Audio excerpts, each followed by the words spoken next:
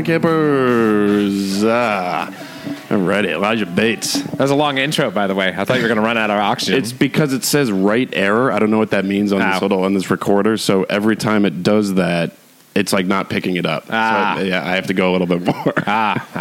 Dude, I appreciate walking in here and seeing Seinfeld on the TV. I feel like that doesn't happen quite as often as it used to. Just like, well, it's on because it's on Comedy Central. Picked it up now, so it's literally a marathon every night. Well, you know, it's crazy just because so many other shows that were like Seinfeld status in terms of how people appreciated them have come out now at this point. Like you have like The Office, you have Modern Family, you have so many other ones too. And Seinfeld, unfortunately, kind of gets not as much play as it used to. And it's sad. I guess this is just the way of things. I mean, I'm sure that happened to Cheers at one point, WKRP, and all these other shows, you know, where suddenly like they weren't necessarily the top rerun anymore. Well, Cheers is never rerun, like ever. Is it not? Like, I mean, it was on Netflix and now it's on, I think, Hulu. But you never see it on. Maybe it's on like Nick at Night. I have no clue. Like, but that's the way of things, though, too. But Seinfeld is definitely. I mean, Seinfeld was like heavy on reruns, even whenever it was still on. Seriously, like I remember there was like at least 2 times a day that you could catch Seinfeld, and Seinfeld was still like, you know, like the key player for must-see TV at that point. Seriously, that's crazy. Has that ever happened? Maybe with like MASH, or maybe probably not though. The Simpsons, but I mean, Simpsons is definitely a different sort of case too. Like where a show has existed for 3 times longer than anybody actually cared to watch it anymore. Right. But like Seinfeld, and it goes to show because like Seinfeld, you know, although there are certain elements of it when you watch it now, you're like, okay, well, like that movie theater episode was just on, where nowadays that would never happen because they would assign seats for every single seat in the movie theater, and you know, like even the restaurant reservation one, probably that wouldn't even happen anymore too. Well, also there's a big hole in the Chinese restaurant one that their only options in the entire city of New York was that Chinese one and Sky Burger. I know. It's like there's probably a great pizza place next door. Doesn't Kramer go and get a hot dog or something? Or is that the resolution at the end of it? In the movie theater one, he wants a papaya king, which are great hot dogs. Yeah, I don't think I've ever had one actually before. They're pretty good. Nice. But, well, no, so now Seinfeld, you're so right. Like, it was on must-see TV, but then they had already sold it into syndication, because that's how I discovered it, through reruns, because it was on at like 4 before I had to do my homework. Because Thursday at 9 o'clock, I was like, in the early 90s, I had to go to bed. Yeah. In the late 90s... My parents... I didn't have to go to bed, but like... You know what? It's weird. What was my bedtime in the late 90s? I was just not as in tune to it. Yeah. You know, my parents Maybe I was just doing my homework or something. My parents were very big on recording stuff back in those days. Because my dad was a concrete contractor and he loved Letterman and they loved Conan when Conan started coming on too. And they were like, you know, now I look back and I was like, man, they could have done so much more with their lives and careers, my parents, because like they understood how to like accurately program their VCR to record different channels and stuff, like when they were going to bed. But they recorded Seinfeld too, so I can recall us rewatching that week's Seinfeld ad nauseum for like the next week until the new one came out. And the first one I remember watching ever was the Pez dispenser episode where Jerry sets the Pez dispenser on Elaine's leg and she laughs during George's girlfriend's piano solo and totally wrecks it and everything. And that was like the first one I remember watching. But even at that point, and dude, I must have been like, that's probably like 91, 92, sometime in that frame, like time frame. So I was probably like 8 or 9 or something like that. And now I look back and it's like, damn, I was appreciating Seinfeld like right from the get-go. I had no clue what they were talking about. I didn't either, but you just got it. Yeah. You just fucking got it. Well, the first one I ever saw, look at those movie posters in the back, Mr. Saturday Night with Billy Crystal, which is so funny because they make up movies. Yeah. But then in the background you see Mr. Saturday Night and A Few Good Men. They must have been posters that were just on the sets that are from like whatever, like the studio that they were shooting on at the time. Yeah. You know, like let's say that they were shooting on the Universal backlot or something like that, or whatever their New York set was. I'm sure they must have just been posters of whatever the hell was coming out at that time frame. Oh, for sure. Yeah. Because most of the movies you see here were like there's that one movie. There's that one movie with Kirstie Alley, and on the poster it's her with like holding a blanket up over her. You can just see her eyes. Yeah. It's like a movie that's all about like sex and dating. and that one, and then like Prancer. That movie Prancer. Yeah. It is funny how they kind of do flip flop, because there's that whole like episode 2 where George starts crying because of Home Alone too. Oh yeah, because the old man like met back up with his family or something like that. But you know, I think it really goes to show, it speaks to the standard simplicity of life, though, in Seinfeld. They're not dealing with complicated issues. No, so they really aren't. Even like there's a, you know, and as you get older, you know, I think you go through your kind of transitions of which character you identify with the most and everything like that. Right.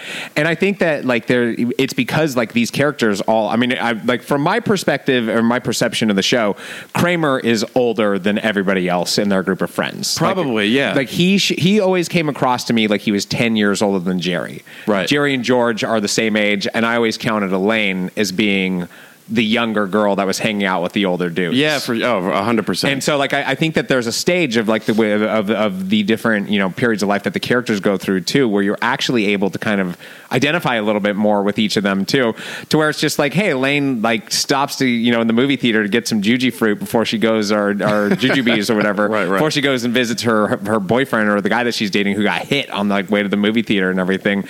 And there's part of me like probably a couple years ago I was like, yeah, I would have done that too. Well, you know, when in her defense, she's there waiting, and the guy in the hospital bed's just like, didn't they tell you as soon as you walked in that? And she's like, yeah, but it's like, no, but like when you see that scene, she's there waiting. Yeah. So it's like she should have just been like, I mean, what she did was fucked up, but like she had been there waiting. Like they didn't tell her as soon as she walked in. I feel like in that situation nowadays, people are a lot more passive about that stuff, even if they take offense from it too. If somebody was like, so you stopped to get some candy, it was like, I'd have been like, yeah, well, I was right there, and I would have just changed the subject right away. Well, why didn't she just be like, I had it in my purse or something, or I bought it when I walked in? That's like, what I mean. It's just like there's an idiocy to the characters, though, too, where they don't immediately realize that they can just say a couple words and get themselves out of trouble, and that's television. It's so easy for us to armchair quarterback every single TV and fucking movie that has ever existed, as if we would be like, as if we're so on our feet, on our toes. Yeah, you know. But you know, one of the things that Seinfeld, you know, this is going back to something we were just touching on too. One of the things that Seinfeld does really right, and I think it's why it stands the test of time, is Seinfeld, and you see it in later episodes too, like where they start to make this mistake. They're not, because they're making up movies. You can't set it to a certain year, even though we all know this is obviously mid-ish 90s, basically. Right. However, because they're making up these movies, they're not saying Independence Day. You know, they're saying Death Blow or something like that. Right. They're not mentioning something that you can set to a specific moment in time. They do it in like the last season when Jerry's like, I got jiggy with it, or like, you know, like, yeah. And when you watch those episodes, though, those episodes don't hold up quite as well as Chinese food, like a restaurant does, or The Contest, and so many of these other ones where, by the way, if you made The Contest now, it'd be a totally different story, just given how much porn is out there and everything too. Like it's a totally different world that they were living in whenever they made that episode. They literally all they had was JFK Jr. Elaine had JFK Jr. and some woman across the street through the window. None of them would last. That is classic though. How Kramer just comes in and just slaps his money down. He literally makes it no time at all. He's more of like he's like the everyman. I'm out. That's so good. It's a great show. The last season, it's like nails on a chalkboard for me. Yeah, I know. I don't like any of the episodes. That's season 8. I believe. 8 has its moments. Is it season 8 or is it season 9? 9's just an abomination. It's just not good. 8 and 9, you see them slipping in 8, and then they just fall into it in season 9. Well, you see that Larry's just not as involved. Yeah, and you know, there's they're playing into pop culture motifs way more in season 9. Take for instance, even like the Puerto Rican Day Parade episode, which I think is now pulled from TV. I don't think they air it anymore. Right. But Elaine gets stuck under the bleachers with all these people, and and it's almost like, you know, a Great Escape style movie or something like that. Mm-hmm. They're playing into like these tropes in season 9. Whereas when you get into like, you know, when you're in season 5, you know, you're in like the prime flow of the show, and it's just Seinfeld. There's nothing. It's all original. There's no spoof. There's no satire. It's literally just commentary on the time and everything. But again, it's just like, you know, you can tell they're just going through the motions. Jerry's just picking up a paycheck, and it's too broad. It is. It is season 9 every time, and there's some people that like swear by it, and I can't get into it. It's tough, weird. Because like a lot of shows that happens to a lot of shows. Like I've been a big fan of It's Always Sunny in Philadelphia since it came out, and I still watch it every single season. That having been said, you see the moment, and it happened to Simpsons, it happens to The Office. Right. The characters become so ingrained in and understood by the audience that suddenly it's not Steve Carell like playing Michael, he's not organically playing Michael Scott anymore. He's playing the version of Michael Scott that everybody knows at that point. Right. And that's kind of what they do. It's just like Jerry's talking like this, and I can't stand it. But like season 8 does have some like the Soup Nazi, I think is season 7 or 8. Well, it's like that one's pretty good. The one character I think that holds up the most in Seinfeld as it continues to go downhill, I think it's George, actually, because he's playing Larry David. Yeah. And it plays a lot of times still like, you get that same essence when you're watching Curb Your Enthusiasm, which obviously started filming 2 years, I think, after Seinfeld went off, and it's still on, which is crazy.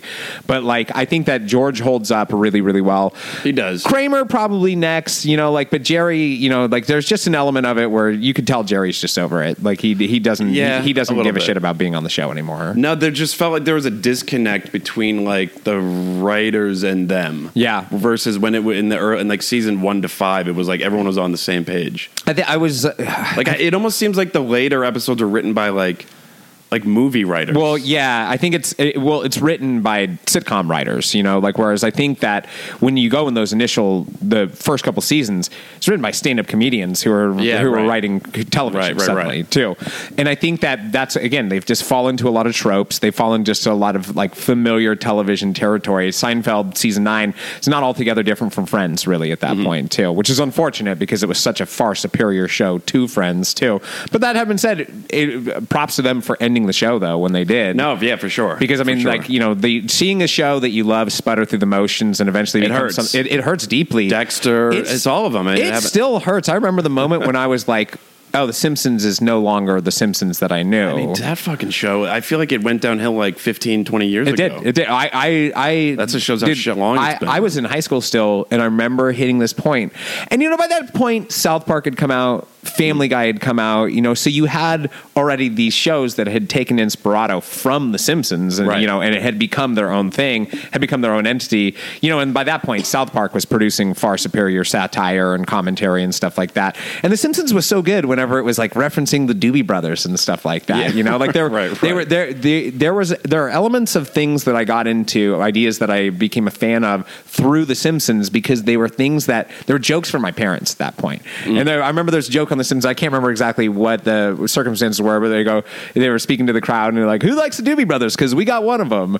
And I remember my dad laughing so hard at that I wanted to listen to the Doobie Brothers after that. Like their jokes about these like kind of pieces of popular culture. And dude, I put those old Simpsons on still to this day, and the animation is horrible now when you see it. Yeah, it was rough. But the commentary, the writing is still top notch. It's still like, and you really see the essence of what it was.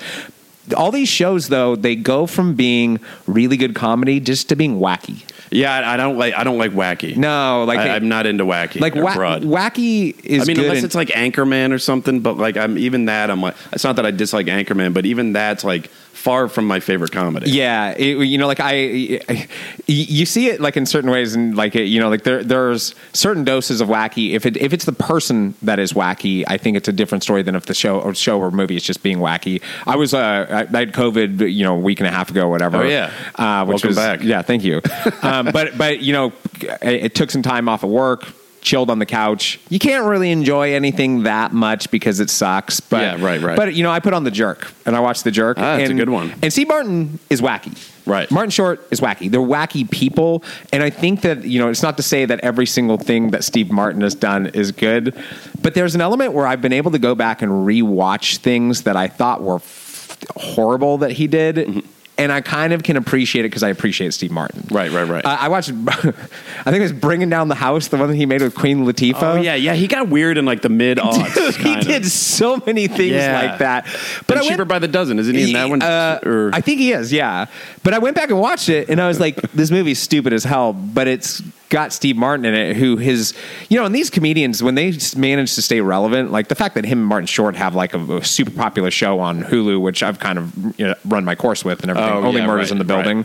Right. But the fact that they're able to stay relevant, the fact that they can still go on SNL and they can still kind of hold their own on SNL and everything, it kind of allows me to go back to some of their crap and appreciate it a little bit differently. Because I remember when Bringing Down the House, I think it was Bringing Down the House is in That's him and Queen Latifah, right? Yeah, and Eugene Levy's in it, and Eugene Levy, is awesome. Like, just he's an awesome comedian. And there's a couple other like semi-famous people in it, and it's stupid, but I can kind of watch it and appreciate it. The other thing is, like, my wife, who is 7.5 years younger than me, grew up with some of these movies that when I was in college, I was like, oh, I'm not going to see that dog shit. Like, Bring Down the House, Cheaper by the Dozen. I'm not going to see these things. Right. But because she watched them from a younger, like, state of mind and state of being, she didn't necessarily grow up with The Jerk, let's say, or Clifford, or, some of these movies. So some of the movies that she identifies these comedians by and everything are ones that I blew off back in those days. Oh, yeah, right. And so I can kind of go back and appreciate them a little bit differently because she appreciates them on a different level than I ever would have. And it kind of allows me, A, to at least have the patience to get through it, and B, be able to see the nuggets of small nuggets of gold that actually exist in some of those movies. No, too. I mean, there's when you have someone like that, there's always going to be something, like, even if it's just one line. Yeah. It's like, oh, yeah, no, they got it. But I know, like, you forget that Steve Martin did get wacky, but then when you see his old SNLs, he's off his rocker completely. Dude, that's the thing. Like, that was his whole comedy is just is absurd. Well, for 100%, The Jerk is absurd. Yeah, it is. Like, it is really, really ridiculous, and it's a brilliant movie. But you also see, like, Steve Martin was pretty unpolished at that point. The movie is somewhat ridiculous and unpolished in its own right too. Yeah. But it's just like, it's kind of like, they're also like the first things that a lot of these people have done too, where they got famous from them too. Right. So, if you go back and you watch Ace Ventura, you'll see a lot of elements of that where you're like, well, Jim Carrey's probably better than this now, or probably got better than that. But dude, Ace Ventura. You know what? I watched the second one recently, and I loved the first one is like, yeah. Fucking the White Album. Yeah. It's incredible. Yeah. But the second one I remember seeing it was always like, there's like a cockiness to Ace Ventura and Jim Carrey in it, but that it's still good, but it's like, it just doesn't have like, I mean, the first one is in Miami, the second one he's in fucking Africa. I know. But then I watched it recently, and he's just fucking in the zone. Yeah. Dude, we watched, it goes without saying that Robin Williams is like one of the most dynamic performers, of the modern era and everything. We went back and we watched Jumanji recently, and I don't think I've ever seen it actually. It's a very Jumanji's it's first of all, I'm not going to say it's a great movie because it's a 1995 movie where they're trying to jam it full with like computer generated animals before the technology was really there to do that. So there's a lot of stuff in it where you're like, oh, this is like kind of a crap movie. It was probably made in 1993 or something like that, but going back and seeing that though too, it's just like, hey, it's not Robin Williams' best movie, but like at a certain point, it's like what you have now with Robin Williams is what you got, and so you kind of got to go back, similar to what, like with some of these Steve Martin movies, like we got to pick out what you like about them and just appreciate those pieces at least too, because you're not getting anything else from these people, unfortunately. Right. But I got to watch Only Murders in the Building. Is it good? Only Murders in the Building is not a bad show. It falls into that kind of bracket of shows that I will watch with my wife because we can agree on watching it. She likes it. Right. She also likes Selena Gomez, who's in it. Got it. I have nothing against her. I'm not saying it like I dislike her. I have no taste either way. I love Martin Short. I love Steve Martin. I can watch it. It's kind of a little full of itself. It's a little high in its own supply. Well, so it's Selena Gomez and Martin Short and Steve Martin. Like, it's like they're trying to blend two different generations, and did it have to be Selena Gomez? I have nothing against Selena Gomez either, but like, would it be a little bit better if it was like Emma Stone? I have no clue. Like, I think that there's a quality of Selena Gomez on the show that is she's very monotone. She's one tone, like she doesn't, like if it's Emma Stone, like she's somebody that can be vibrant and everything that. She might, and you don't need that vibrancy when you have Martin Short in the show, because that dude is like eccentricity personified. Right. I think it could be a way better show than it is. They're a victim of their format, because like there are three people who are recording a true crime podcast as this crime event is actually happening in their building. That's kind of like, so there's this kind of podcast motif, and I realize we're recording a podcast right now and it's talking about this, but there's a motif about it where it kind of, it's stuck, within its format a little bit, and because because of that, and because of kind of there's a cold New York, kind of like a cold, depressing New York tone to it, and I'm not saying New York has a depressing tone, but that's kind of the vibe. Slightly. It's like it's like when it starts to get cold in New York. That's what the show kind of feels like. And when I think of Martin Short, I'm always referencing Clifford or just these movies where he is just bananas, right, and he can only be so bananas in this, and plus they're getting older, so there's a quality of it where the wackiness maybe is not going to be as appreciated the older that somebody gets. Right. It's no different than you go see Indiana Jones 5 and you see like senior citizen Harrison Ford trying to play Indiana Jones again, and you're just like, damn it, it's like, this is not it. I still haven't seen Dial of Destiny, but I was having breakfast with some friends of mine on Monday, and it's like, did we need it? I mean, we didn't need Crystal Skull. Just take the three, and those three left the mark on like movie history and our childhood. Like, I hate when they fucking push it. Like, there is, I feel like those two are just they're just going to be forgotten. There's 100%, and I would say Crystal Skull is better than Dial of Destiny too. And I think Crystal Skull is one of those movies, and I'm sure a lot of people would disagree with this. I go back and I watched like Star Wars Episode 1, The Phantom Menace, which was not a great movie and was criticized to high heavens whenever it came out. Now there's so much bad Star Wars out that one's actually like Phantom Menace is pretty good now too. It's weird. I liked it when it came out. I don't know why. I understood what was lame about it, but I still liked it. It had its moments. I've gone back and rewatched that movie many times, and there's parts of me now where I'm like, people are still criticizing it, and I'm not saying it's not worth criticizing, but there's way worse Star Wars out there. Yeah, now it's just they've just what is it? Jumping the shark or jumping the ship? Like they have put out so much bad Star Wars, right? And I say that having used to work for the company and working on the Star Wars brand and everything too. But it's just like every now and then they put out something that's decent, but it's just like Star Wars is just part of the cash cow now, and it always was. It doesn't feel special anymore. No, and I'm sure some of these new ones are great. Like, as somebody told me that what is it, Andor? Andor is I thought it was absolutely incredible. Yeah, no, I'm sure, and a lot of people love The Mandalorian. This is where George meets that woman, and she's afraid Jerry's going to be too funny, which is so like real. It's so true. When you meet someone you really like, it's like, fuck, man, your friend is a comedian. Well, I mean, look at George too. George is like, he's lost his hair. He's like a short, stocky, fat, bald man compared to Jerry, who's like a performer and a comedian and stuff like that.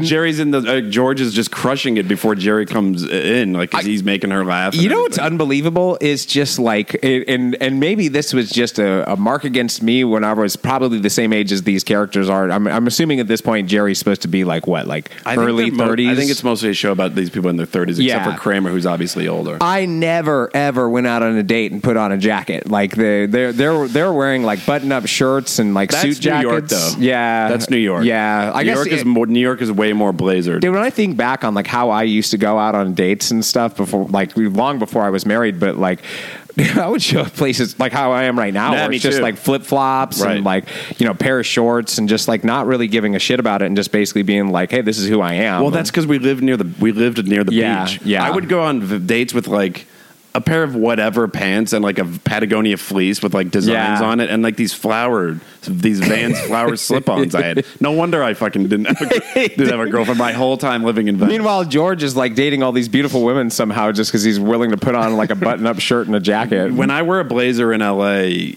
I'm like, I don't give a fuck really, but like, it just feels odd. I don't even know. A Blazer City. No, it's not. It isn't. It's not. And I would be hard pressed to say that there's any place in California that's a Blazer City, though. Too. I mean, just maybe San Francisco. Maybe. But I think that's going to be more of like a coat or jacket situation than like a suit jacket. I think it's going to be more of like a fancy jacket. I'm not saying that people don't dress nice in LA too. Now looking back, it's like, damn, I never even thought to tuck my shirt in ever. Yeah, no, it's just that beach vibe. Yeah, when you're by the beach, and I don't think nobody ever really gave a shit. Like, I never went on a date and a girl was like, what are you wearing? I know. Most of these dates were at like the Galley. I know. And like Shade J. You're a block from the beach. I'm like, hey, I'm at Worst Koosh. What do you expect here? Yeah. We're getting hot dogs. If you rolled in there with the Blazers, she'd probably be like, what the hell are you wearing? More so than like Van slip-ons. Yeah, it's like, dude, but hats off to George though. He's trying his best here.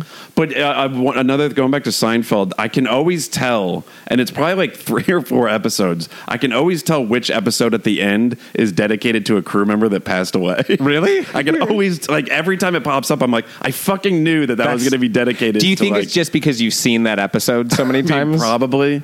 But I can usually like feel it coming. Yeah. It's like 3 episodes that are dedicated to like a gaffer that passed away or something. I'm curious, because Seinfeld, and I haven't watched it ad nauseum lately.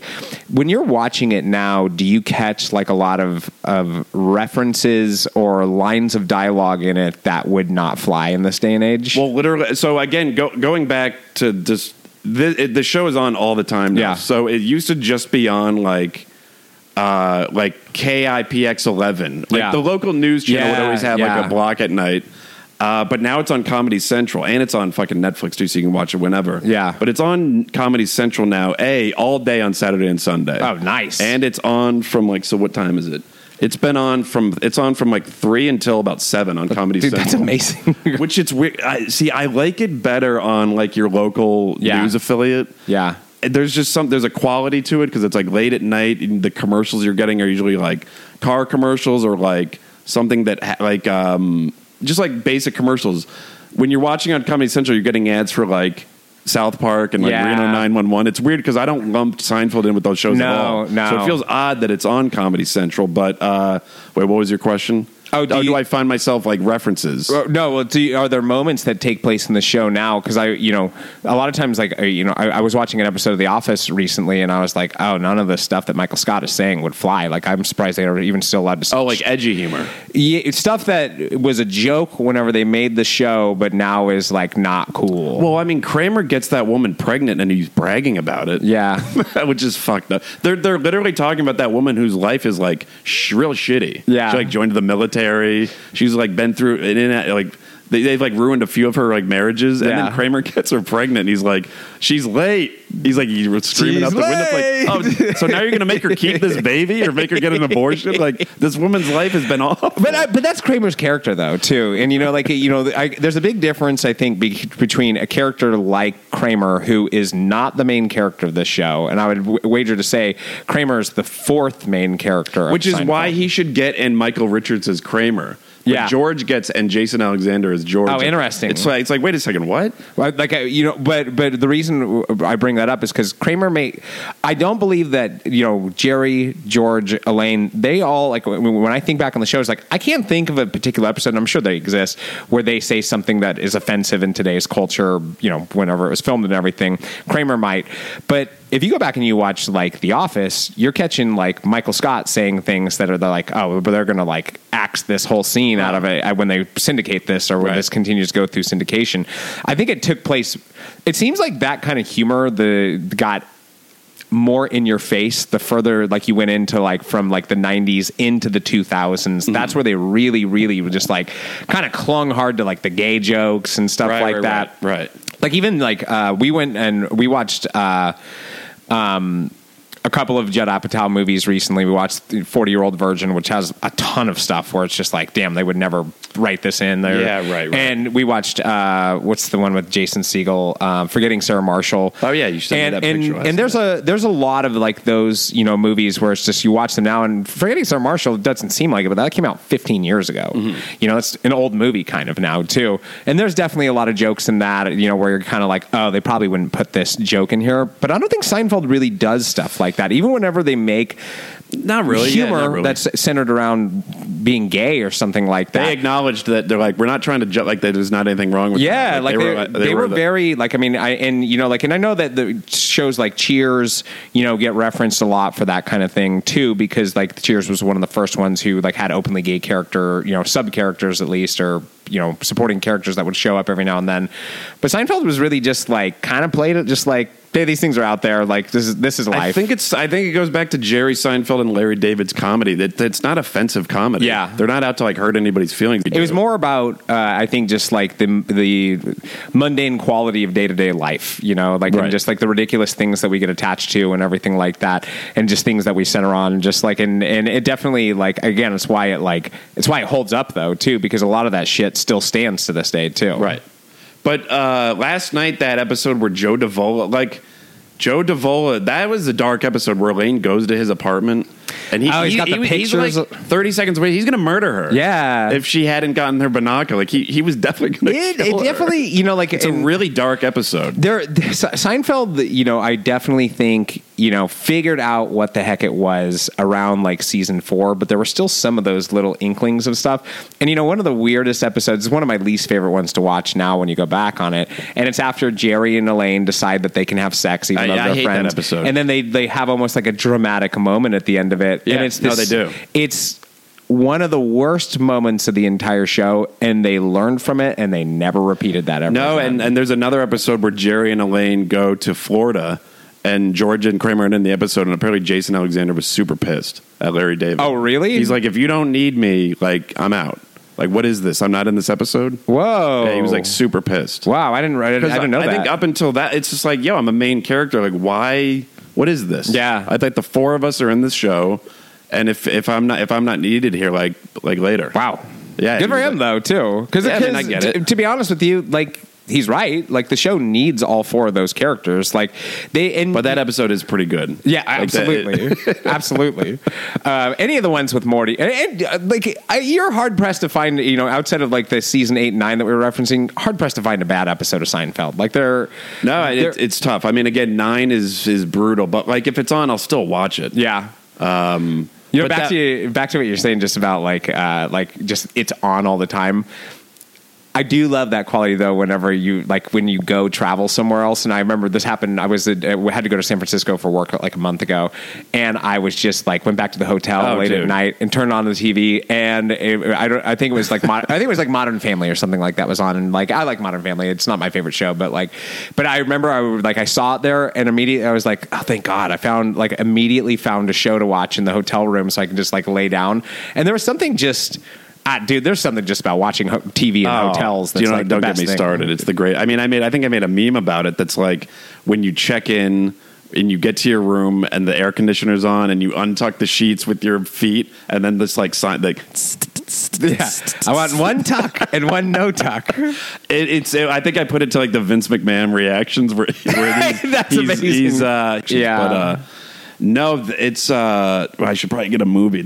We're really crushing Seinfeld right now. But no, we're watching TV in a hotel. Let's see what's on. Grimm. What's Grimm? I don't know. I fucking hate when Comet doesn't play a movie. But let's see what we can talk about with Grimm. It seems like it's a show. So they do Outer Limits, Buffy, X-Files, Stargate, and Grimm. Wait, what are we watching right now? What's the channel that we're watching? Comet. Okay. Wait, Comet's a network? Yeah. Okay. It's basically because it's basically what Sci-Fi Channel used to be. Okay. Like early Sci-Fi Channel. Now Sci-Fi is like not that sci-fi. Yeah. It's SYFY. Yeah. And now it is, I feel like Sci-Fi Channel is all like Ghost Hunter Well, shows. the Sci-Fi, just as fun fact, Sci-Fi changed that spelling schematic and everything back in 2006, and it's because they started airing when WWE bought ECW and they did their retuned version of the brand. It was on Sci-Fi, actually. Oh, because Sci-Fi, I don't know if it's still the case. Sci-Fi was owned by the same network conglomerate that owned USA Network. So, okay. They were right near each other on the same channel. But dude, it's funny because these things all start out that way and then they shift into like whatever. They're like, we need to get away from whatever the genre was that actually got us to the game and get the hell away from it. Sci-Fi did it. The Nashville network did that. They became Spike TV at a certain point. Now Spike TV's gone. Is it? I think so. Everything's kind of changed. Well, because somebody comes in and buys everything. Yeah. And switches it around. No, like, I'm not going to fucking watch Grimm. What are we going to talk about with that? I might as well just stick with Seinfeld. Seinfeld is proven. But yeah, now I feel like the Sci-Fi Channel is not... It's a lot of like Ghost Hunter shows. But at the same time, that's like Travel Channel. Like Travel Channel used to be... Like, there'd be an episode about somebody going down to like the Caribbean and telling you about like what places to visit. Yeah. Now Travel Channel's like most haunted places in America. It's like, wait a second. How is that travel? It's interesting because I'm curious. All those shows, just obviously the strike is going on right now and everything.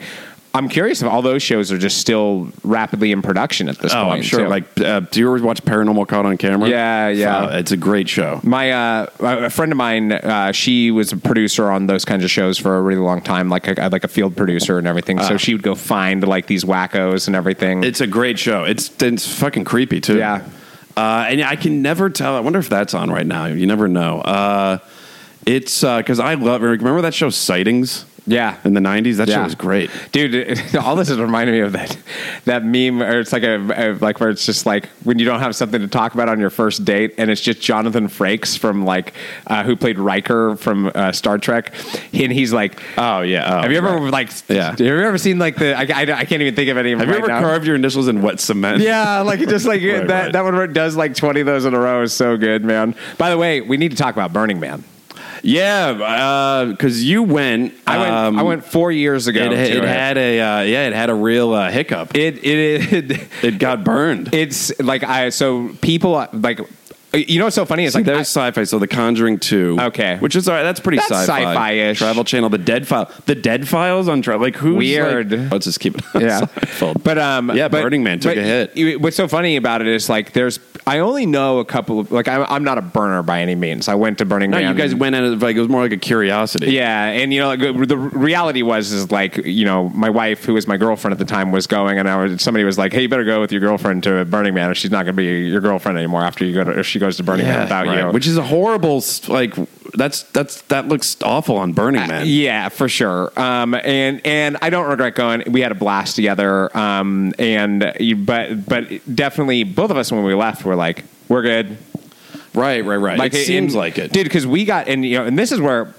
I didn't feel for anybody, by the way. I just want to just say that I didn't. Everybody who is stuck there, I was just like, there's been a lot of, not a lot, but some like people that are just they can't understand why we're sitting here like relishing in the misfortunes of these people that are stuck there. It's like I think because it's so dumb, and I don't think anybody can take it seriously. It's if you get stranded, it's the same thing with Fire Festival. It's like I don't take this seriously. First of all, that was a scam. Like Burning Man's not a scam, but like it's different than people that get stuck on an airplane or get stuck like during like a hurricane. Like it's Burning Man. If somebody gets it's a bunch of people that are out wearing platform boots in the fucking desert. If somebody gets super duper wasted and ends up in the drunk tank that night, you feel zero sympathy for them. Yeah. And there's a quality with Burning Man where I know a lot of good people who go to Burning Man too. I'm not trying to like say that they're idiots or anything like that.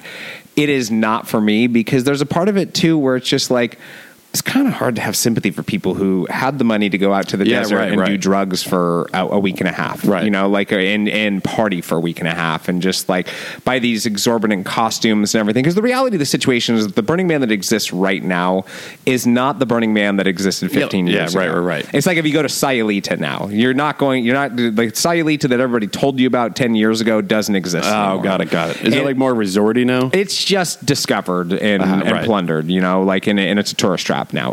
Fun too. I like tourist traps. I like hanging out at these places. But with Burning Man, there's a quality of it where it was just like, I mean, I know there are some people there that it probably is super unfortunate. Like, because like there are people that are probably going there who just have only a couple nickels to rub together, who are scraping them to get by just to get there. Yeah, right. And then there's all these other like rich people who are hanging out there now. Like, which again, if you go there, you'd be shocked, I'm sure, to see that it's not just a bunch of tents around and everything. Not to say there's no tents, but there are RVs all over the place. Right. Boo hoo. You got to like camp out in your like souped up camper for a little bit longer. Right. It's just like, I don't really feel that much sympathy for it. It's one of those media sensation stories to like 70,000 people are trapped there. It's like, they're probably stoked to be there still though too. Right. It's like, of course. You know, like I'm sure there's people that made the best of it. Yeah, 100%. The only problem is like when my wife and I started talking about it, we were just like, oh, that'd be like horrible if you were so ready. Because when we got to the day that the man burned, you know, like I think that happens on like Saturday or Friday or Saturday. We got to that point. We've been there for 7 days. Mm-hmm. We were like, we got to get the fuck out of here as soon as possible. We got to blow off our camp. Right. We got to get out of here. Right. We were so burnt out at that point and over it. And all I can think was, I did feel a little bad. People was like, oh, these people are probably like, have run out of their drugs because they got to like this last day, and then suddenly they're like, oh, we got to be at Burning Man for 3 more days. And they're going to hang out with these annoying ass people who I only hang out with at Burning Man for 3 more days. And you're stuck there. You're stuck. Like, I mean, you know what's so funny is that's like, my whole thing. And like, I've noticed it's the stuck there. It's that you can't leave. Yeah, unless you're fucking rich and you have access to a private jet. It is like, you know, like there's a quality. I just don't of like being stuck. I hate it. If you were going to be stuck somewhere, you know, like there's better scenarios to be stuck. And I'll paint you a picture. I remember like, this probably was like 15 years ago now. There was, and I only know it because I've obviously followed the pro wrestling industry for a really long time. There were a series of volcanoes a volcano had a series of eruptions in Iceland, and it disrupted all travel from Europe coming to the United States for a long time, for like over a week. Imagine if you were in Paris and you're like, damn, I got to stay in Paris for another week. You'd be stoked. Right. Like, you would be so happy to be in Paris for an additional week. At Burning Man, it's like more cigarettes, more like you get wine. to eat more, get to explore more. Like, you get to act like because there is a layer of exploration at Burning Man that is awesome for about 3 days. Yeah, and then you kind of realize it's just like, oh, we're like deep in the midst of like a drug party marathon that's happening right here. Right. And there's only so much you can do to enjoy that. It was funny when I was driving over today, I was thinking about it. And I remember Laura and I, my wife and I were talking when we were like day 5 at Burning Man. And we were like, we're just going to drink today. We're just going to drink. But imagine even what you're saying right there. No, I know. That's what I don't like about it. You're still like, hey, I'm still going to get drunk today, too. Exactly. And I guess there's a quality of it now where it's just like, hey, like if I'm going to spend $5,000, I'm going to go to Hawaii or Costa or something like that. I'm going to go to Paris or I'm going to go somewhere, Italy or something like that. You know, I'm going to go have a badass trip somewhere where there's actually legit culture and not just having to deal with people who are fucked up all the time. No, I know. That's my thing. So that's the problem. That was my response. I didn't even respond to... I was responding to people sitting on my couch talking it out to myself that I saw online, just not understanding why anyone was taking the piss out of it. It's like, it's Burning Man. Yeah. No one takes it seriously. And there's it's the same thing with the people... Nobody having much sympathy for the people that died on the Titanic submarine, because it's like, why do I care about these billionaires who died? I think everybody thinks it's Burning Man is just a bunch of rich people. So there's that. The reality and probably, you know, I would love to know. I would love to actually glean some information, some data, like hard data on Burning Man of like who's actually going to this now too. Because I do suspect that there are a lot of like older burners who still are doing it, who have always done it. And there's probably a lot of young people who have heard about this thing who are going to it, who are probably going to it for a totally different reason than the social older people media did. And then you have the middle ground, which are all the people who have the money to spend to go there actually. Right. And I think there's a quality of that kind of privilege where it's like, hey, I'm sorry, I'm not going to feel something. I don't care. First of all, it's like you got stuck in a rainstorm. It's not like there was a it's not like the earth. There was a volcano underground and it blew up and everyone died. It's like you got stuck in the mud. Yeah, it's not like that, and it's just another. It was just another thing that people that think Burning Man's stupid could just pile on. Like, you know what was very interesting though is like there's and I think Diplo posted the photo or a video of him and Chris Rock in the back of somebody's truck leaving Burning Man, and there's part of me was like. Was Chris Rock doing a set out there, or was he just at Burning Man? No, it's like, Chris Rock, why are you at Burning Man? Yeah. Why are you there? Like, I mean, and there's a part of it where it's just like, dude, just like maybe that slap really like made him reconsider things or something. Like he's just like, I gotta go to Burning Man. It was so strange to see him there. I didn't really realize... Celebrities don't usually go. Celebrities go to Coachella, I think. There's quality. They go. I miss when celebrities just went to like the U.S. Open. Like now they're like Knick games, and it's like what Chris Rock's at Burning Man. No, you know what? Like Burning Man and Sayaludis has become season 9 of Seinfeld. They have, dude. Or it's just like, come on, can we just end this already? With Burning Man, especially, these people are like. You got to take care of the land. Don't like the phrase is moop. You're not supposed to leave moop anywhere. Moop is just any material that you brought there to the playa. Okay, and moop can be anything from trash to piss to whatever. You're not supposed to pee in the playa. You're supposed to pee only in the porta potties. Got it. And there's a quality of it where it's like, hey, if you guys really care that much about this land, maybe give this land a break for a couple of years, or should plan to have Burning Man somewhere else. Yeah, because when everything clears out, what? That's what I don't get. Is like, so you're telling me that you're able to clean because they build huge structures there that they burn to the ground, right? And you're telling me that you're able to get all the ash out of the ground and stuff like that. There's just qualities of it where it's just like, hey, I get it. You want to come out here and party and everything, but don't try and play this like it's something bigger than it actually is. Who's making money on it? Like, who runs it? Who do you pay? I don't know. It's not like a Live Nation I'm thing. starting to think that Burning Man might be like something like MITT, where it's like kind of like a like a pyramid scheme of some kind. Yeah, it's because like I like who's the fucking like Bob Iger? I don't know. Who's getting all the money? Because the tickets are expensive to go to Burning Man. Yeah, it's sure. It's like $500, I think, for a ticket if you happen to get one through like the lottery and everything. Then if you're buying them, secondhand through like Craigslist or through another sales service, they sell those tickets for like $2,000. Like there was part of me every single year that's just been like, hey, you should just like try and get in the lottery and then just jack up the price of that Burning Man ticket because somebody will get it. Is somebody at a gate scanning your ticket? Yeah, for sure. Is the scanner made out of? It's kind of like driving into like a stadium parking or something like that, where there's multiple people or like parking at like Disneyland or something like that, where there's multiple. It's not as high tech and everything. And I'd be curious to understand who are the people who are working at Burning Man too. Yeah, and what is that company? I have no Man clue. Incorporated. I have no clue. Eventually, there's going to be some kind of documentary that comes out about it and everything. And I'm sure that you'll probably see the darker side of it. And like, I don't know if you've ever watched that, if you've seen that documentary series that was about Woodstock 99. Oh, yeah. But the guy who did the original Woodstock did that, too. Oh. And you just see through the course of that, you just realize, like, oh, this guy just got old and rich and corrupted. Yeah, no, that dude, he's really, there's something eerie about him in that documentary. Yeah. It's like, he's so checked out. It's almost like he doesn't even really. Like he's got those short shorts on. Yeah. He's just checked out. The other dude that is kind of like probably telling him what to do. Yeah. Well, and then that guy died recently. The old dude, but dude, like I mean, it's not like Woodstock 99 was never going to be like again. It's like you're trying to do something. It's like Dial of Destiny. You can't go back and remake Indiana Jones. The reboots and the remakes they gotta just do something new. I know they gotta stop and or just like I mean because obviously. Coachella was new at one point, right? And it was just music, yeah. And it's just like but create something new. People are willing to embrace something new. It's particularly true. and I will definitely say I'm out of touch with like the Gen Z audience. Mm-hmm. Although we bake them into like every single pitch we ever do now at this point. We're we're going to really tap into that Gen Z audience out there. Like they're so creative.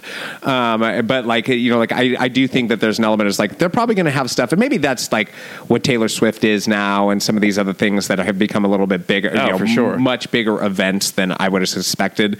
I had no clue that Taylor Swift Swift was as big as she is actually until like this last tour happened and everything. I don't really care about her or music or anything. Yeah, I don't either. But definitely impressed that she packed out SoFi Stadium like 6 times in a row. And it's not just Gen Z. It's like every gen almost. Yeah. I feel like there's like parents that are taking their kids that are just like, this is the best concert I've ever seen. It's almost like People who probably were really at the first Woodstock. Yeah, it's kind of made me feel bad for Beyonce with how big like Taylor Swift has gotten actually, and I realize that probably is a ridiculous thing to say, but I was been like, man, it must really bite to be like, it must be like a very biting thing to be Beyonce or somebody. Yeah, but because Beyonce is like this larger than life person, Taylor Swift really isn't. She's just this girl that looks like.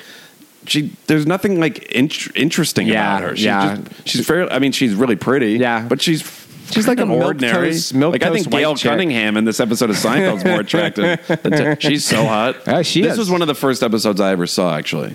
But no, there's like when I look at pictures of Taylor Swift, I'm like, it's crazy that she's this like larger than life, but she just looks like a rich Connecticut girl. Yeah, right. Which is what I think she is, or where I don't even know where she's from. There's a quality of it where it's just like hey, all the power to everybody else. Like if you're enjoying it, like I'm not going to stand in the way of it. Sure. But it's like I don't get it, and I don't care to get it either. No, and it's not. I don't know that it's so much this younger generation, because I remember I first saw a Taylor Swift. The first time I ever heard her was like 2007. Yeah, but actually she was like a country singer. Yeah, I wish she had just stayed that because it suited her well. Yeah, it did. Then she turned into this like crazy eyeshadow and like silver. I don't know when it happened, but like there was a period of time, and I remember I was actually at the Whaler. I remember in Venice with John Gordy and Annie and a couple other people, just old friends of ours. And like I remember we were upstairs in the Whaler, and Taylor Swift's music started playing. And I remember several people there were very into it. And I remember just thinking, like, who the hell is this, actually? I knew who she was, but that was kind of the first moment where I was like, people are digging something about her, and I have no clue what it is. Yeah, I can't really put my finger on it. I mean, I guess some of her songs are like catchy. It's not that the music's shitty. I don't like listen to it, and I'm tired of people like telling me that I need to. No. And then I tried, John. I'm like, what's? There's no need. You need to listen to Steely Dan. Yeah, absolutely. Like you need to listen to Fleetwood Mac. Absolutely. These are important things. Like, what are we talking about? By the way, the other day, I love seeing. I follow both Pink Floyd and Roger Waters on Instagram, and they're always taking subtle digs at each other. Oh, I'm sure. And the other day, Pink Floyd posted was like, wishing a happy 80th birthday to one of our former, like to somebody who is important in Pink Floyd, Roger Waters. And that was it. That was all they said. And they're like, damn, they're really throwing shade. They're calling him 80. And then they're just like, somebody who was important to the band at one point. Well, are they trying to distance? Aren't his politics just crazy? Are they trying to distance themselves from him? He also did a re-recording of Dark Side of the Moon, too. Recently. And I don't know what the legalities are of how they do all that and everything, but ultimately it's like, hey, I don't need to see frickin' Dial of Destiny, Roger Waters. Like, I don't need to hear him re-recording a bunch of songs that he didn't actually sing on the original albums, too. Yeah, why would you ever re-record? It's like talking about like remaking. Why would you re-record Dark Side of the Moon? It's like, it's flawless. On a similar note, too. Dude, I went back and I've re-listened to The Wall many times. I did that a few weeks ago on my drive home from Laguna Beach. And I found myself thinking this thought. The second album of The Wall is the superior, or the second CD or the second album of it, I think is the superior album of the two. Well, you got Comfortably Numb on there. Comfortably Numb's on it. You got Vera. You have like Run Like Hell. The only problem is the last four songs are it's just like marching sounds. It's a lot of sound effects and everything. It is ultimately the culmination of the whole album. And there were times when I was getting into pretty much like the end of my time at Disney where I was like listening to that and Animals a lot, both of which are basically hey, you're just wasting your life if you give it to the man. It's basically what those songs are about, or what those albums are about. And I found myself feeling so freaking depressed. Like I was like, I got to stop listening to Animals. This is not helping my morale. Yeah, well, there's literally a lyric called "You just a old man dying of cancer." Yeah, all alone and dying of cancer. Like, Jesus, guys. It's just like Animals it's a very interesting album, actually. Yeah. It also kind of goes into that territory of you could see kind of where they made the transition from "Wish You Were Here" and how they got to the wall is through animals. Like it's that darkness. Because Wish You Were Here gets very dark too at certain moments. I mean, Wish You Were Here is a really sad song. Yeah, it's a great song. And the majority of the album, like, I mean, dude, I remember one time I was listening to Welcome to the Machine as I was like starting to like trip on mushrooms, and I was out in public, and I remember like it terrified me at the moment. I had to leave the bar that I was at and go for a walk because I was just like, I'm so depressed and freaked out by this right now. Dark Side is like, even though it's called Dark Side is in the phrase, it's actually like one of the lighter albums that they ever made. Yeah, because you're just like, they start singing about money, and you're like, oh, there we go, I like money. It's like us and them, like it's just like but then you get into like the Wall, and it's just like, this is like the dark recesses of Roger Waters' mind and how he views his life. Well, I mean, there's a lot of YouTube videos of people listening to Comfortably Numb for the first time. And oddly, it's mostly black people. Yeah. There's videos of a lot of them listening to Comfortably Numb. Interesting. And they're like, they start crying. Yeah. Because, the lyrics are...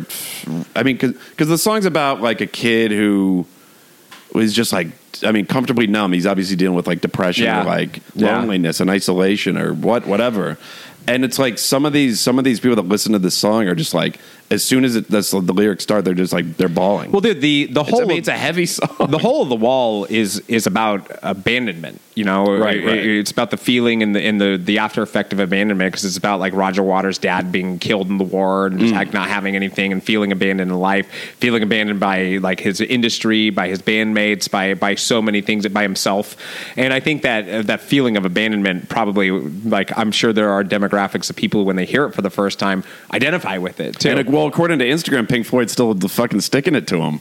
They're still like abandoning him a little bit. It never ends. He's still behind that wall. Dude, it's so funny because everybody's always like, man, how cool would it be if they ever got back together and did a tour? It's like, probably not that cool. I kind of prefer it this way, though, too. I don't need the whole, like, it's the same thing with, like, the Grateful Dead and, like, Dead & Co. They finally ended it. It's like, yeah, guys, keep doing your side things. Like, whatever. Like, I get it, but...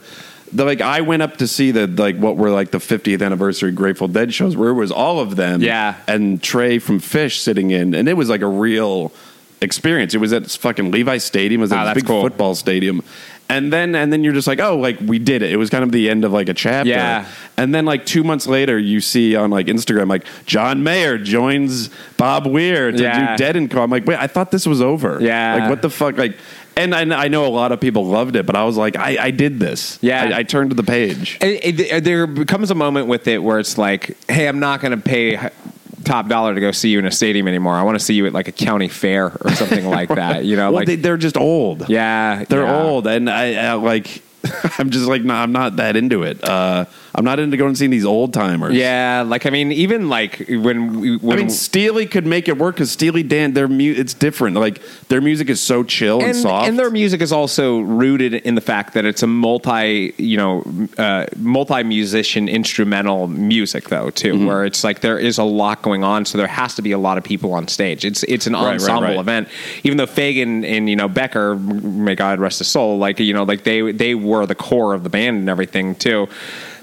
Fagan is, to me, is the voice of Steely Dan. Yeah, for sure. Like, it's just like when the voice is gone, like, it's kind of like that's where they enter county fair territory, where it's just you can't really, you don't want to go I don't want to go to a stadium show to see Lynyrd Skynyrd, but I'll damn sure go enjoy them at the OC Fair or something like that. Right. At the Pomona Fair. While you're like throwing a ball at some some tin cans at a game or something, or like playing a ring toss. We saw, this is probably like a year and change ago, the band War played in Venice, and I've seen War perform. I love War. Dude, I love War so much. They're underrated. We used to see them at the Mid-State Fair in Paso Robles like every single year for like the fair. They would always play on the free stage, and so I probably saw. And I don't think it was the entire band. I think Eric Burden was one of the main people there, who hasn't been a part of the band in a really long time, and was like one of the big songwriters. So now when you see War, they can't play all their songs because of like the lawsuit and everything. Okay. So when we saw them in Venice, we were like, "Spill the wine," and he was like, the guy singing was just like, "Man, I can't play that song." See, no, just fucking hang it up, kind of. I know. I'm not into the going to see the old, but it's like going to, and I'm sure Paul McCartney puts on a great concert, but I don't know that this going to see the older, like I remember super random. I went on a date one time. Have you ever been to the Catalina Jazz Club up on It's either Sunset or Hollywood Boulevard. No. It's a jazz club, but it's in this like office building. Yeah. So you have no clue that it's there. It's really, really random. But then you walk in and you feel like you're at like a Knights of Columbus like hall or something. Oh, cool. It's super random. And we saw the Average White Band. Okay. And I mean, it was fun. It was all right. It was like below average. Yeah. Actually, I don't know. Sometimes when you go see the older acts, I know that there's this like, I got to see them before they die. Yeah. Like I get it, but it just actually, you know what? The only band that really had it was Tom Petty. Yeah. Tom Petty and the Heartbreakers. They had it. Yeah. Like, we saw them in 2017. It was like right before he kicked it, right? A little like maybe like 2 or 3 years before, and I mean they actually did rock it. Yeah. No, like I get it. Like I get the whole wanting to see these people before they die. But, I do too, but ultimately like. But when I see that it's announced, I'm like, I've never seen the Rolling Stones. I don't have much desire to. No. I just don't. Like I just don't. It's like I don't know. And I admittedly am not a big Rolling Stones fan either, so like it probably wouldn't be something I'd pursue. If they were doing like one of those old Cella like events or something like that, where it was like you got Waters there and you got like the Who or something like that, I'd probably be more into doing that because at least you can just go there with people and party and like totally have a good time. For sure. Seeing them somebody at like at a venue like even at SoFi, there's an element of going to SoFi Stadium where I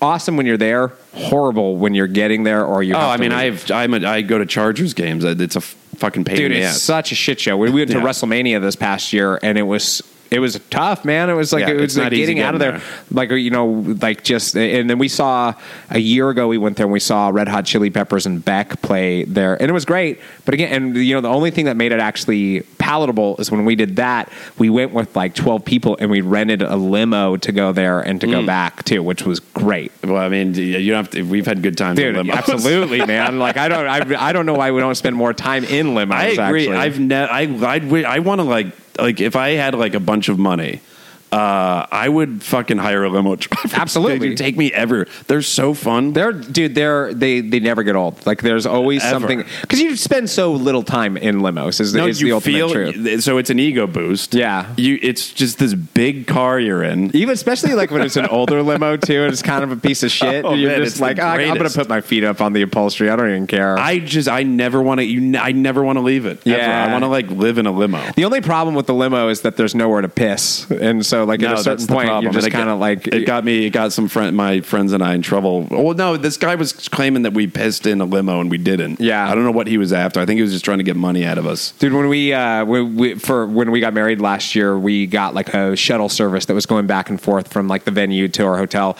and somebody threw up in there, and I had to and it was a weird Russian dude, of course, who was operating it, and he showed me where it was, and somebody had already cleaned it up. It was the type of thing where it's like, this guy's just like roosting me for money right now, and I ended up just giving him $200. It was like, don't bring this up with anybody. Yeah, just get it to go away. It's weird Russian people, man. Like I had the same thing happen. I threw my buddy's bachelor party at a VRBO in Las Vegas, and this guy that owned the place was super weird. He had noise detectors up all over the house and everything. He was like, he sold the house as something that wasn't, and basically was like kind of spying on us the entire time, or like at first, until we found where the Wi-Fi was. So we just unplugged the Wi-Fi, so none of his shit worked. And then he started hitting me up through VRBO, and he was like, guys, the Wi-Fi is not working. What's going on? And I just messaged him back, and I was like, we're typically the ones who should be saying that to you in this scenario. Yeah, really. Like it was so weird, man. And then he was waiting there the second that we were supposed to check out. He was there at the front door. It was like all confrontational and stuff. It was super weird. I feel like VRBO and Airbnb are kind of having like they're still gonna they have staying power because they're both incredible ideas, but. Man, I wonder if people are just like, I kind of like hotels better. Dude, I will definitely say, and we have a vacation rental in Big Bear, that gets rented out through through all these services, and I think it depends on the area. But dude, if you're in Las Vegas, it's like, no, dog, like stay at just a cheap resort with all your buddies and everything like that. You're gonna have a way better time. Kinda. I mean, there is this desire to like all be together, but the older you get. The more you get when you hit 40 and you get into 40, it's just like you kind of like your own space. Yeah, this whole unless we're in a fucking like mega mansion where you have like your own wing. Yeah, I know, dude. Because there was a moment when you're in a house with like 8 to 10 like guys, it's just like, man, I'm past this. Where do you even sit? You know, like it gets to a certain point with that where it's just like, hey, I want to I feel like hell. I want to lay down. I remember at this point, especially if you want to go to bed early, dude. That's that's an impossibility at a certain point. No, I know. I think that it's just you're dealing with. I mean, you're in somebody else's home. Yeah, you're good. It's something's when something does happen, you got to deal with the homeowner, dude. Even when something happens at a hotel. Even though you kind of complain about like when you're in an Airbnb and maybe sometimes the person who lives there could either come there or they're staying. They have like a wing or like a basement where they are. When you're in a hotel, you have like you have the restaurant people that are there, the front desk people are there, the housekeepers are there, but like they feel so removed from you because you're in like your safe haven of your. They don't own the place. They don't give a shit. Right, what exactly. You do. And ultimately, I think that's when we travel places, we almost always stay in hotels, strictly hotels, because I also like the hotel bar. The whole experience is great. The amenities, and typically, if you're staying in a hotel, we stayed at we went to Waikiki for our anniversary like a couple months ago, and dude, we stayed in the Royal Hawaiian. It's like one of the famous hotels down there, right on the beach and everything. Mm-hmm. It's pink. It was awesome, but it was right in the heart of Waikiki, and Waikiki is super touristy. But that's why we went there, though, too. We didn't go there to be. If we wanted to go stay somewhere in Hawaii that was remote, I wouldn't go stay in Waikiki. Right. I would go to like Molokai or something like that, you know.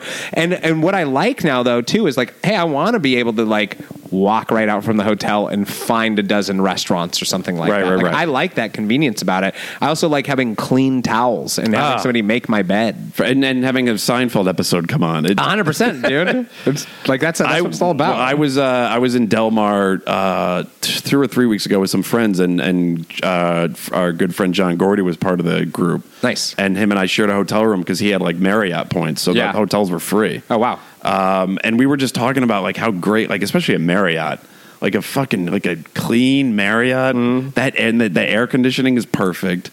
And like I feel like people like maybe Airbnbs make it like they make a trip feel more special because you're staying at somebody's home in this city. Yeah. So you feel like you're part of this city, but like. But do those people understand how great hotels are? Dude, I just like that's like feels special to me. And we were just talking about just how great hotels are. Like they're great. There's also something nice, and I don't ever want to let go of it, dude. I would, when we went to Paris a couple of years ago, we stayed in an Airbnb, and again, like these Airbnbs and like the places that are inconvenient, they sometimes will portray via the pictures like the location, the space of the location in a way that is not accurate whatsoever. And this place that we stayed at in Paris was so tiny, and they had like a towel warmer, drier type thing that barely works. So we had like damp towels the entire time. And that was the last time I think, and we've stayed at a couple Airbnbs since then.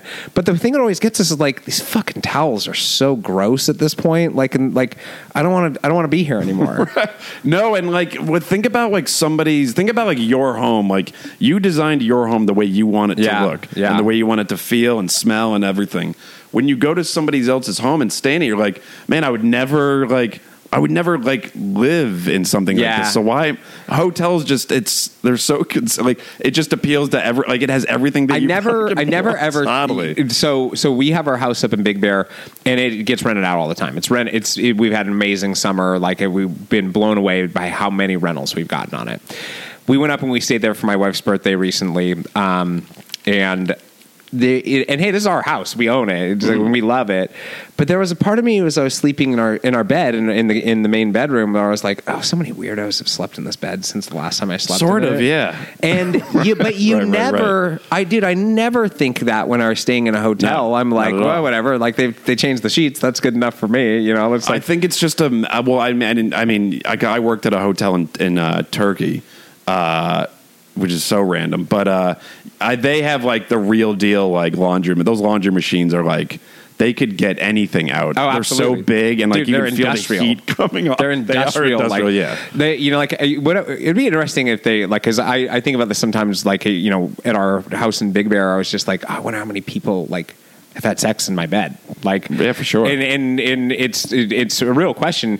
And that would be I know there's no way to tally this without a huge invasion of privacy, but that'd be awesome if you're staying in a hotel and be like, I want to stay in the room where people get laid the most often. Like, Yeah, well, I mean, for all you know, you've been in a hotel room where someone got murdered. You don't know, yeah. or like something even like more sinister. People, yeah, like but I don't know like what sage they have, but somehow they get rid of it. Dude, it's just like I don't know what it is either, and it's just it's the bleach. It's like the ammonia, whatever the fuck it is. And like, and hats off to because those people, obviously, like people who clean hotels do a damn good job usually too, especially if you're staying in a semi nice place too. Like it's very rare when you stay in a semi-nice, and I say even just semi-nice, that you find like anything. A quality inn. Like, like a roadway. No, but where you stay there and you're like, oh, this room is not as clean as I'd like. Well, you know what? I've been, especially when you drive across country, you experience this. Like if you stay in a city, you're going to have endless options. But if you stop off for the night at like some small podunk town in like Nebraska, like Tucumcari, New Mexico, there's like two options. Yeah, and you're staying in a room that's like that you walk out to the parking lot. Yeah. It's sketchy, but even when you walk in, it's like there's like a smell, and like that couch is like it's like the bed has like springs or something. Dude, I'm still so fucking comfortable. Oddly, they pull it off. I don't know. I just fucking love hotels. We were flying. This is like 2 years ago, I think, and we were flying to Cincinnati for my brother and sister-in-law's like baby shower or something, and we had to get there. We had a stop. It was not a nonstop. We had one stop, and it was in Detroit, and our flight was late. Missed our connecting flight, had to stay in like this flea-bitten ashtray Detroit airport adjacent hotel that we had to stay at because that's what they gave us and everything. And we got there super duper late, like where everything around it was shutting down. They don't sell booze in gas stations there. So I remember, so I go in there and like, my wife and her cousin, they're in line, because like she was like, oh, our room smells like cigarettes. I'm going to see if we get a different room. And immediately I was just like, there's not going to be a single room in this place that doesn't smell like this. So I immediately just started brewing coffee in the room and opened up the window. And she came back. She's like, why are you brewing coffee? I was like, because like the only way we're going to be able to deal with this is to deflect the scent with another scent, too. And the other thing I did is like the bar was closing in 3 minutes, and I just ran to the hotel bar and I purchased 3 bottles of wine from them. And I was just all right, I got to get through this. Dude, it was a nightmare. It was like definitely one of those hotel experiences. Was like, well, this is why you pay a little bit extra for your hotel. No, I mean, it's true. I sort of take back what I said, because there are like definitely like murdery hotels. Yeah, like not hotels, motels. Yeah, it's that motel. So no, like you can have bad experiences for sure. But if it was just me, I'm fine with it for a night. I don't want to stay at some flea bag motel for several nights. I don't want that to be what my vacation is, for instance. But if it's just one night, I'll deal with it. My wife, on the other hand, is like hard pass. Like, yeah, I get it. And I've kind of like gone from that transition where it's like, oh, okay, I'm looking at hotels that are $150 a night, just to be like, just look for the $300 a night hotel. Just like you're gonna get it. Yeah, and it's like you're not breaking the bank. It's ultimately like, what's the value of your time? Like that's always the equation I think that you look at as you get older, where you're just kind of like, well, I know, like, and as a reference, like when I was growing up, my dad used to drive such an absurdly long way to take us to the airport, like when we'd go fly somewhere, because it was a little cheaper than flying out of San Luis Obispo, for instance. It would be like $50 cheaper a ticket. And he'd be like, well, I'm not doing that. We'll just drive up to San Jose.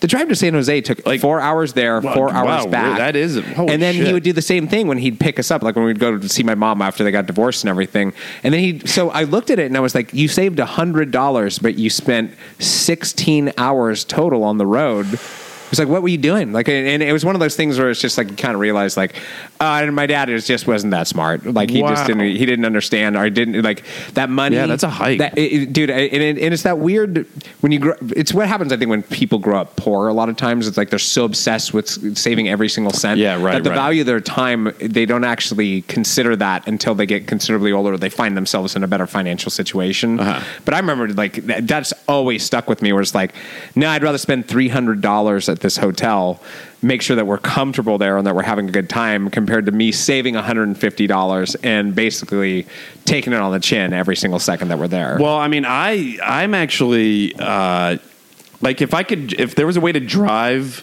to Hawaii, I would fucking drive. Like, dude. It's not a fear of flying. I hate dealing with everything. Yeah. And I genuinely love driving. Like, driving cross country, like, yeah, it's long, but I'm just like, fuck yeah. Yeah. Like, if there's any way to drive, like, if I, like, missed my flight, like, there was a time where I missed my flight from I was at a wedding in Virginia, and I missed my flight. I forget why. I think I just misread when the flight was. I thought it was at, like, 10, but it was actually at, like, 8, and I completely missed it. But I was almost... like I would totally rent a car right now. Yeah. Go to a Barnes and Noble, get like 10 CDs that I've definitely listened to before, and fucking put them in and just drive back to New York because I love driving. And it's just like, I look at it not so much as like a fuck, I missed my flight. I look at it more as like now I don't have to deal with an airport. Yeah. Like, I will drive to Vegas over fly any day. Unless I like have to be there, like we need you here immediately. That's a different story.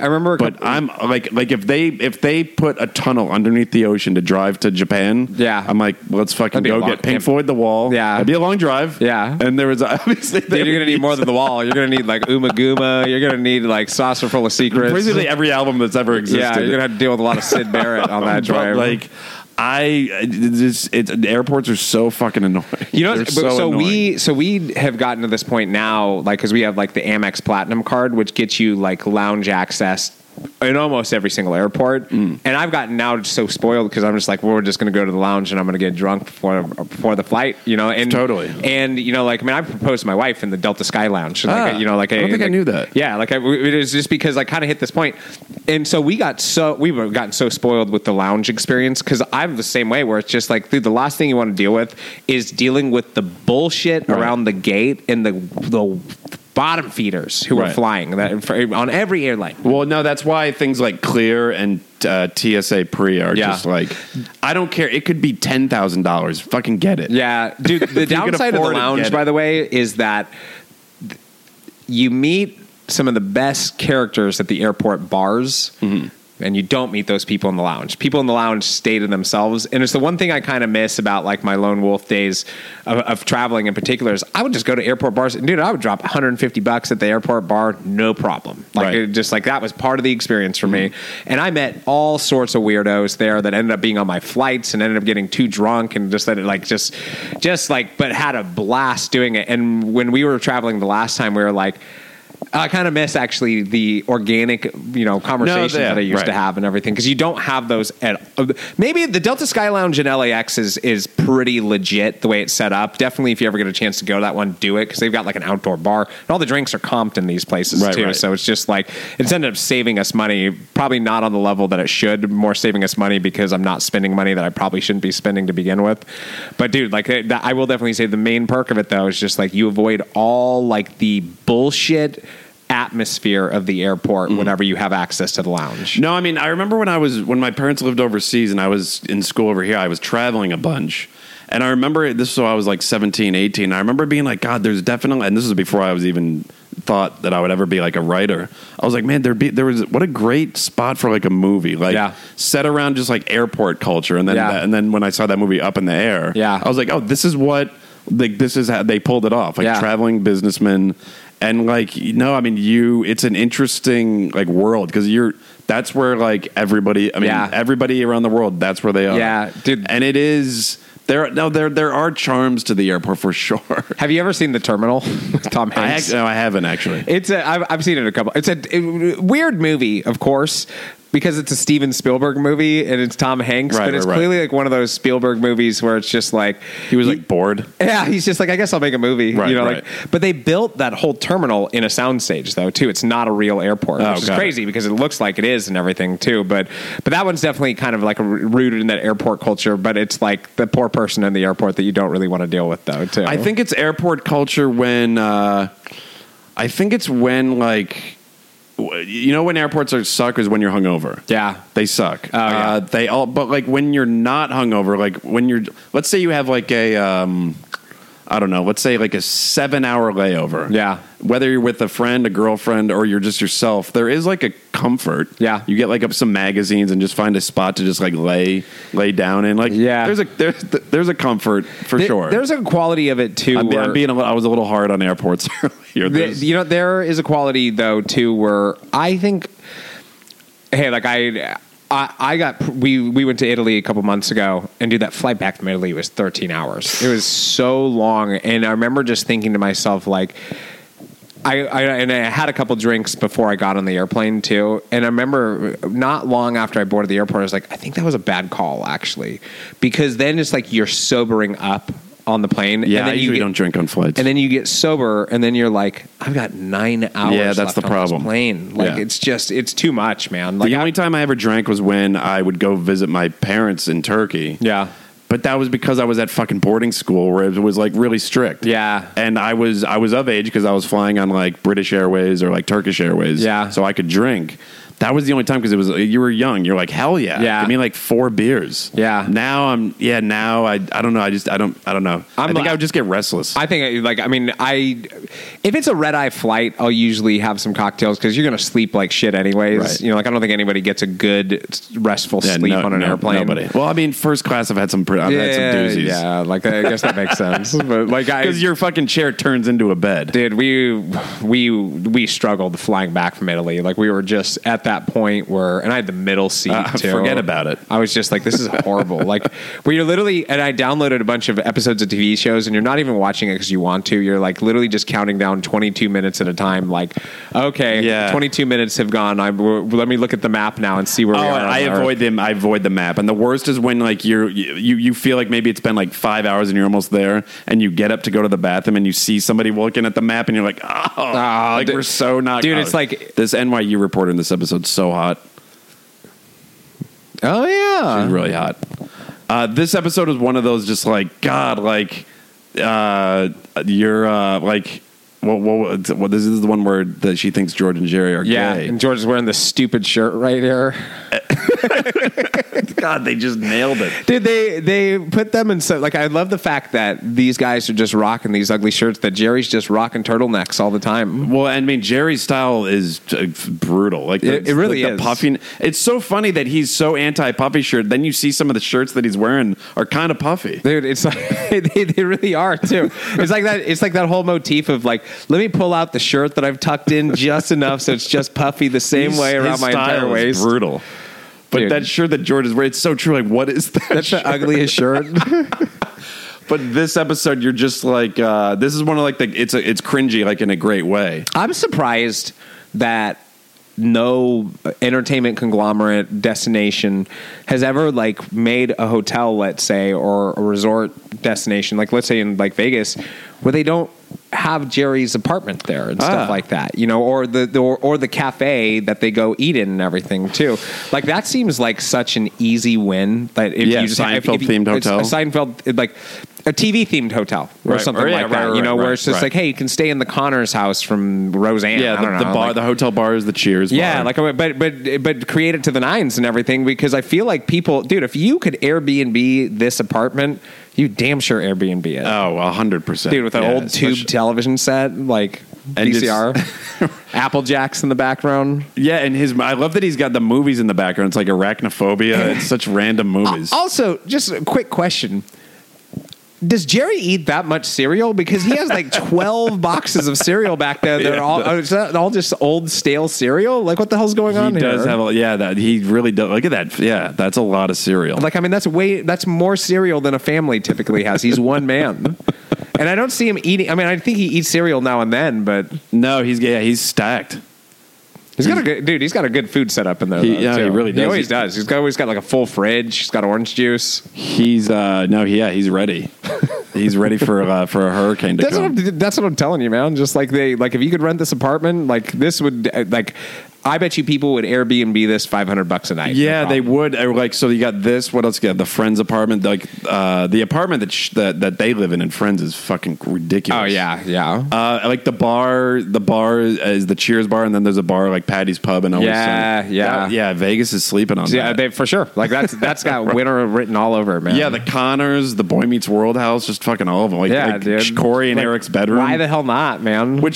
Corey and Eric had their own bathroom in Boy Meets World. Did they? Shout out to that. Like, having your own bathroom. Dude, I don't think I ever had a bathroom connected to my bedroom. I still don't. I had one in college that my friend was so jealous that I had one, but like it was having your own bathroom under 25, under like 22 years old is I remember, great. dude, we had one of my college roommates and I, like, we shared a room, but we had like the master bedroom and we had the bathroom in there. And I remember one summer, he and a buddy of his were playing like NHL 2002 or whatever year it was. And they were playing a game where basically, like, whenever one of them scored a goal against the other person had to take a shot of vodka. Ooh. And that just evolved quickly into them not being good. And like, to the point, I remember my roommate took like 13 shots. If you're not good, you're getting your stomach pumped. Dude, and I remember he got to this point, and I left for a little bit, and I came back, and he was completely naked, laying on the ground in the bathroom, like had clearly thrown up a bunch, and in our master bedroom. And all I did was I just locked it from the inside and closed it. I was like, "You're welcome," and just like shut him in there. Now I look back and I was like, "Hey, he might have been dying. You probably should have just locked him away in there." But I didn't want anybody to screw with him though, too. So I thought I was doing him a favor, but you know. Some of those drinking games, it's like, what the fuck are we thinking? Also, it's such a waste of your booze, though, too. It's just like, that's like at a period of time where it's just like, hey, you don't have like tons of booze, you don't have tons of money and everything like that. What are you doing wasting all that? Yeah, seriously. Dude, I never did stuff like that. I was always we would always do Power Hour, which is just you take a shot of beer. Yeah. Every, like, you make a you make it usually you make a CD and you have what the fuck was it? You have snippets of songs, and you have snippets of songs for like, I think it's every 30 seconds to take a shot of beer. Yeah. And you have snippets of songs that go for 30 seconds. So you take a shot, enjoy 30 seconds of the song, and then another song starts, you take a shot. Which, by the way... And you're hammered, but it's beer. Like, if you did that with whiskey, you'd be dead. You'd be dead. Toast. You'd be dead real quick. We did Century Club, I remember in college, which is basically like every minute you take a shot of beer. Maybe it was every minute. But the thing, and it doesn't sound like a lot. It's a lot of beer, though. It is a lot in your stomach because it's every minute, so you can't go take a piss then too because you have to be there every single minute. You got to bring your beer with you. Yeah, no, so that's what it was. It was every minute. And I remember we did that. I think it was probably like freshman year or something like that. I remember one of my good buddies he threw up at 99, and I remember just always like, "Oh, you idiot!" Like I was just like everybody like let him have it for like our entire college after that too. It's like, "Hey, remember when you threw up at 99? You couldn't even make it." Yeah, I haven't thrown. I feel like I threw up. Well, you know what? I'm all on the hard kombuchas, especially the Giant brand. Yeah, and even the seltzers because like I think I did throw up maybe like 2 years ago, and it was fucking beer. Yeah. It was too much beer. I think it was maybe a poker night where we were just drinking so much beer, and it's fucking. I'm like, this is over. Yeah, I'm throwing up right now. You know what's so funny is like now I've gotten to the point to where I'm like, I never thought I would do this, but now I've kind of like when I get beer, it's like, well, I'm gonna get the IPA so that I can sip it slowly, and so I can. Yeah, right. But it's also I'm the same way too, where it's just like because I used to just be like getting 12 packs of like Modelo all the time, and I like beer a lot too, but it's also this type of thing where it's like, hey, it's filling up my stomach. It's disgusting. And like there's a quality where it's like you're not going to pound a hard kombucha the same way that you would pound. Hell no. Like I mean, I'll drink a whole beer. I'll drink like a whole Modelo when I crack it and everything like that. No problem. Right. Not saying I can do that multiple times in a row, but I'm not going to do that with a kombucha though, or like even with a seltzer though. Yeah, nobody's pounding seltzer. I mean, maybe those degenerate college kids are, but those kombuchas, it's called Giant with a J. Yeah, they're so good, I feel like when the pandemic happened, it kind of gave me a moment to like, because I feel like beer is very much a party drink. You buy a shitload of Miller Lights to supply the party and just like keep your fridge stocked and everything. Once we were in the pandemic, I was just kind of like, oh, I'm going to try all the ciders. I'm just going to try everything because I'm drinking way more during the pandemic. Well, they're fizzier.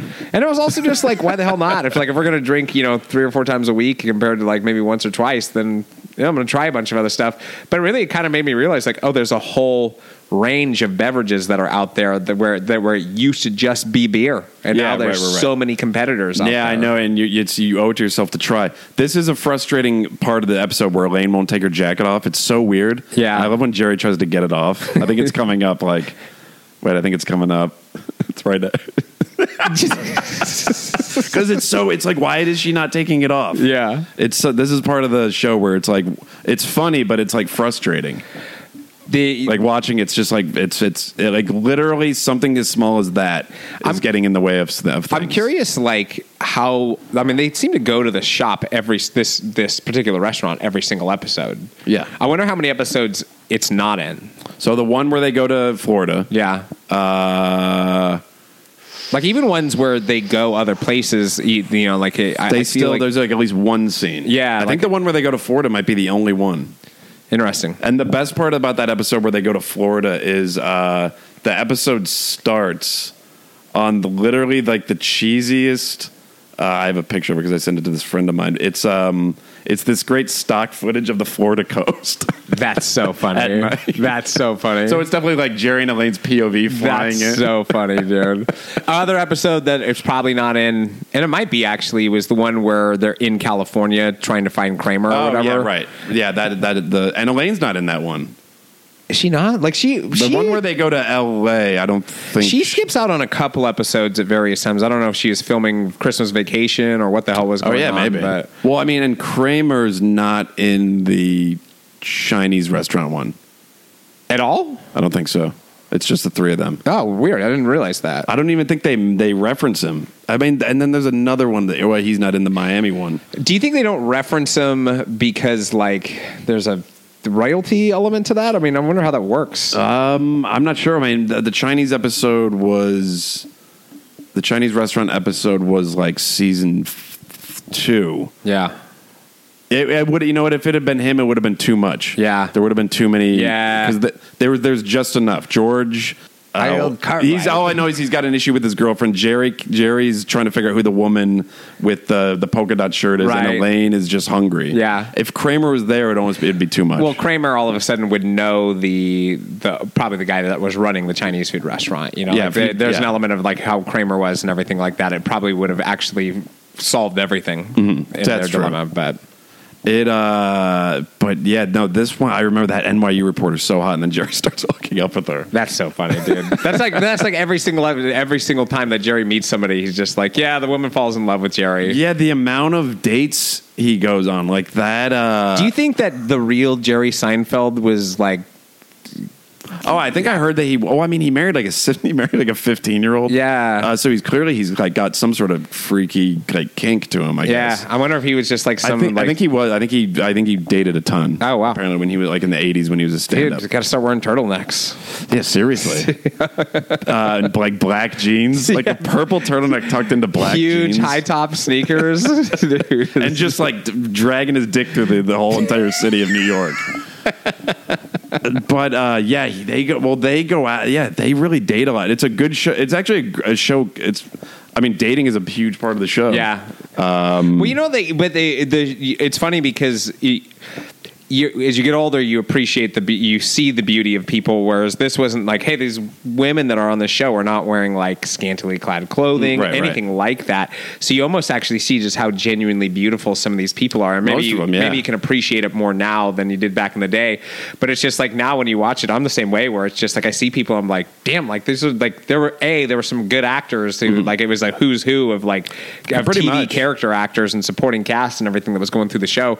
But it was ultimately just like a ton of like beautiful actors actually that were getting cast on the show, but but in many of their cases, this just ended up being the thing that they forever became identified with. Is like, they dated Jerry in one episode. They were all there's none of them are not attractive. They're all beautiful. George had a few clunkers. Yeah, well, you're just as beautiful as any of them. You just need a nose job. And then she gets her nose job and she's gorgeous. Yeah. Doesn't want to, and then she dates Kramer after that, doesn't she? Yeah, and I love they go to the Reggae Lounge. Like, what the fuck is that? What a great name for a fucking bar. We're off to the Reggae Lounge. It's so like that's so Kramer, man. That's so Kramer. But there's times where, like, because I mean, I'm still single. There's times where I'm like, God, am I? When you go out with someone and you're just like, they were really nice, but they did this. Yeah. Like, you become kind of Seinfeld. It's like, for sure. Am I being too Seinfeld right now? The one thing I feel like the longer that people stay single, they become more comfortable with who they are. No, that's what somebody else was saying. My hairdresser was telling me the same thing. Yeah, and it's just especially the old, like, because I'm 41 now. Like, I know what I like and what I enjoy. You're very particular. And I wouldn't say set in your ways.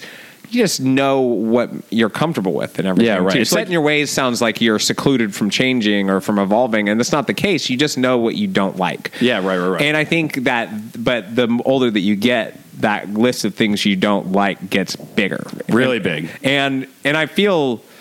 Dude, I used to see it all the time because when I was, regularly surfing at the breakwater on a more regular basis, particularly when I was single, there were a lot of like women my same age that were surfing out there, and they were like that same way too, where it was just like, oh damn, it's like because you're not only becoming set in your ways and so particular with what you're looking for, but you're also like getting older at the same time too. Right. It's a very interesting conundrum to find oneself in. Well, it's also like you're not like you don't need to be completed. You're not like Jerry Maguire. No, like you don't need that.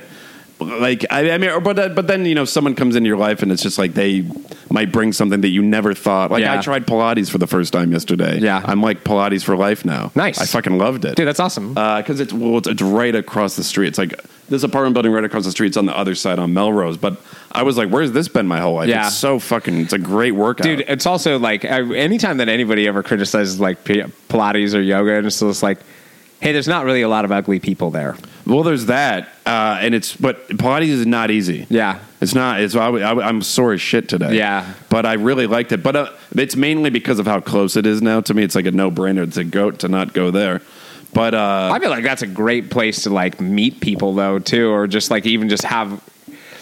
It's a low pressure situation to go where you could potentially meet somebody because you're not going there with that intent. You're going there for the exercise and everything. Right. And dude, like, I mean, I will definitely say, like, because we go to Sweat Yoga in Playa Vista, and I'm like a regular at the studio there and everything. And it's just like, I'm married. Like, I'm not going there trying to like hit on people and everything too. Right.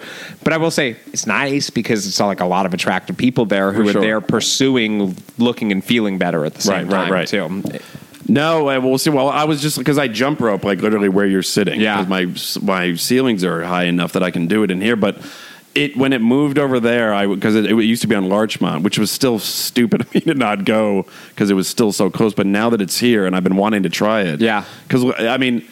Look, like literally every single person waiting in line every day is a fucking woman. Yeah. So like, it's on my mind, but I also genuinely want to do it. Yeah. I'm not just like going there to meet girls. I truly want to do it. Dude, for sure. Because I also was like, all right, I need to get, like it's not like I'm some hermit. Like I get out of the house, but I was like, try to get out of the house more. Yeah. Just because I work from home and you can get like, you're fucking at home. Dude, you're working from home now. Dude, it's easy to stay at home all day. For sure. Dude, even like whatever, like, after I like got better from COVID and everything, it's like, oh, I need to get outside. It's like, yeah, whatever. Like I like it here. Well, no, I mean that home is amazing, but but like going back to kind of like dating, like and I think we've talked about fucking dating apps. This is great where the army guy comes. They tell him that he came out of the closet. That's so funny. But no, like the thing that's tough about online dating is especially because like you feel like you're in like a program almost. Yeah. Is that like literally one thing? Like how many people have I maybe cut it off with after like 2 or 3 dates? If I had given it like 2 more, would have been like the one. Yeah. But like literally because you're so invested in it and you have so much stock put into it, like this is how it's like you're paying for it and you're putting time into it. Like one thing can fucking throw it completely off. And also like you're trying to be like the best version of yourself, and they're trying too. Sometimes if maybe you're trying too hard and you're not your genuine self, it's tough. I feel, but that's why I would always go back and just be like. That's why I think that doing stuff like Pilates and just going places ultimately is a better. It's probably more proactive than spending time on a dating app, although that's not your intention to go there and just date somebody and meet them right when you're going. Your intention when you go there is to do the exercise and everything.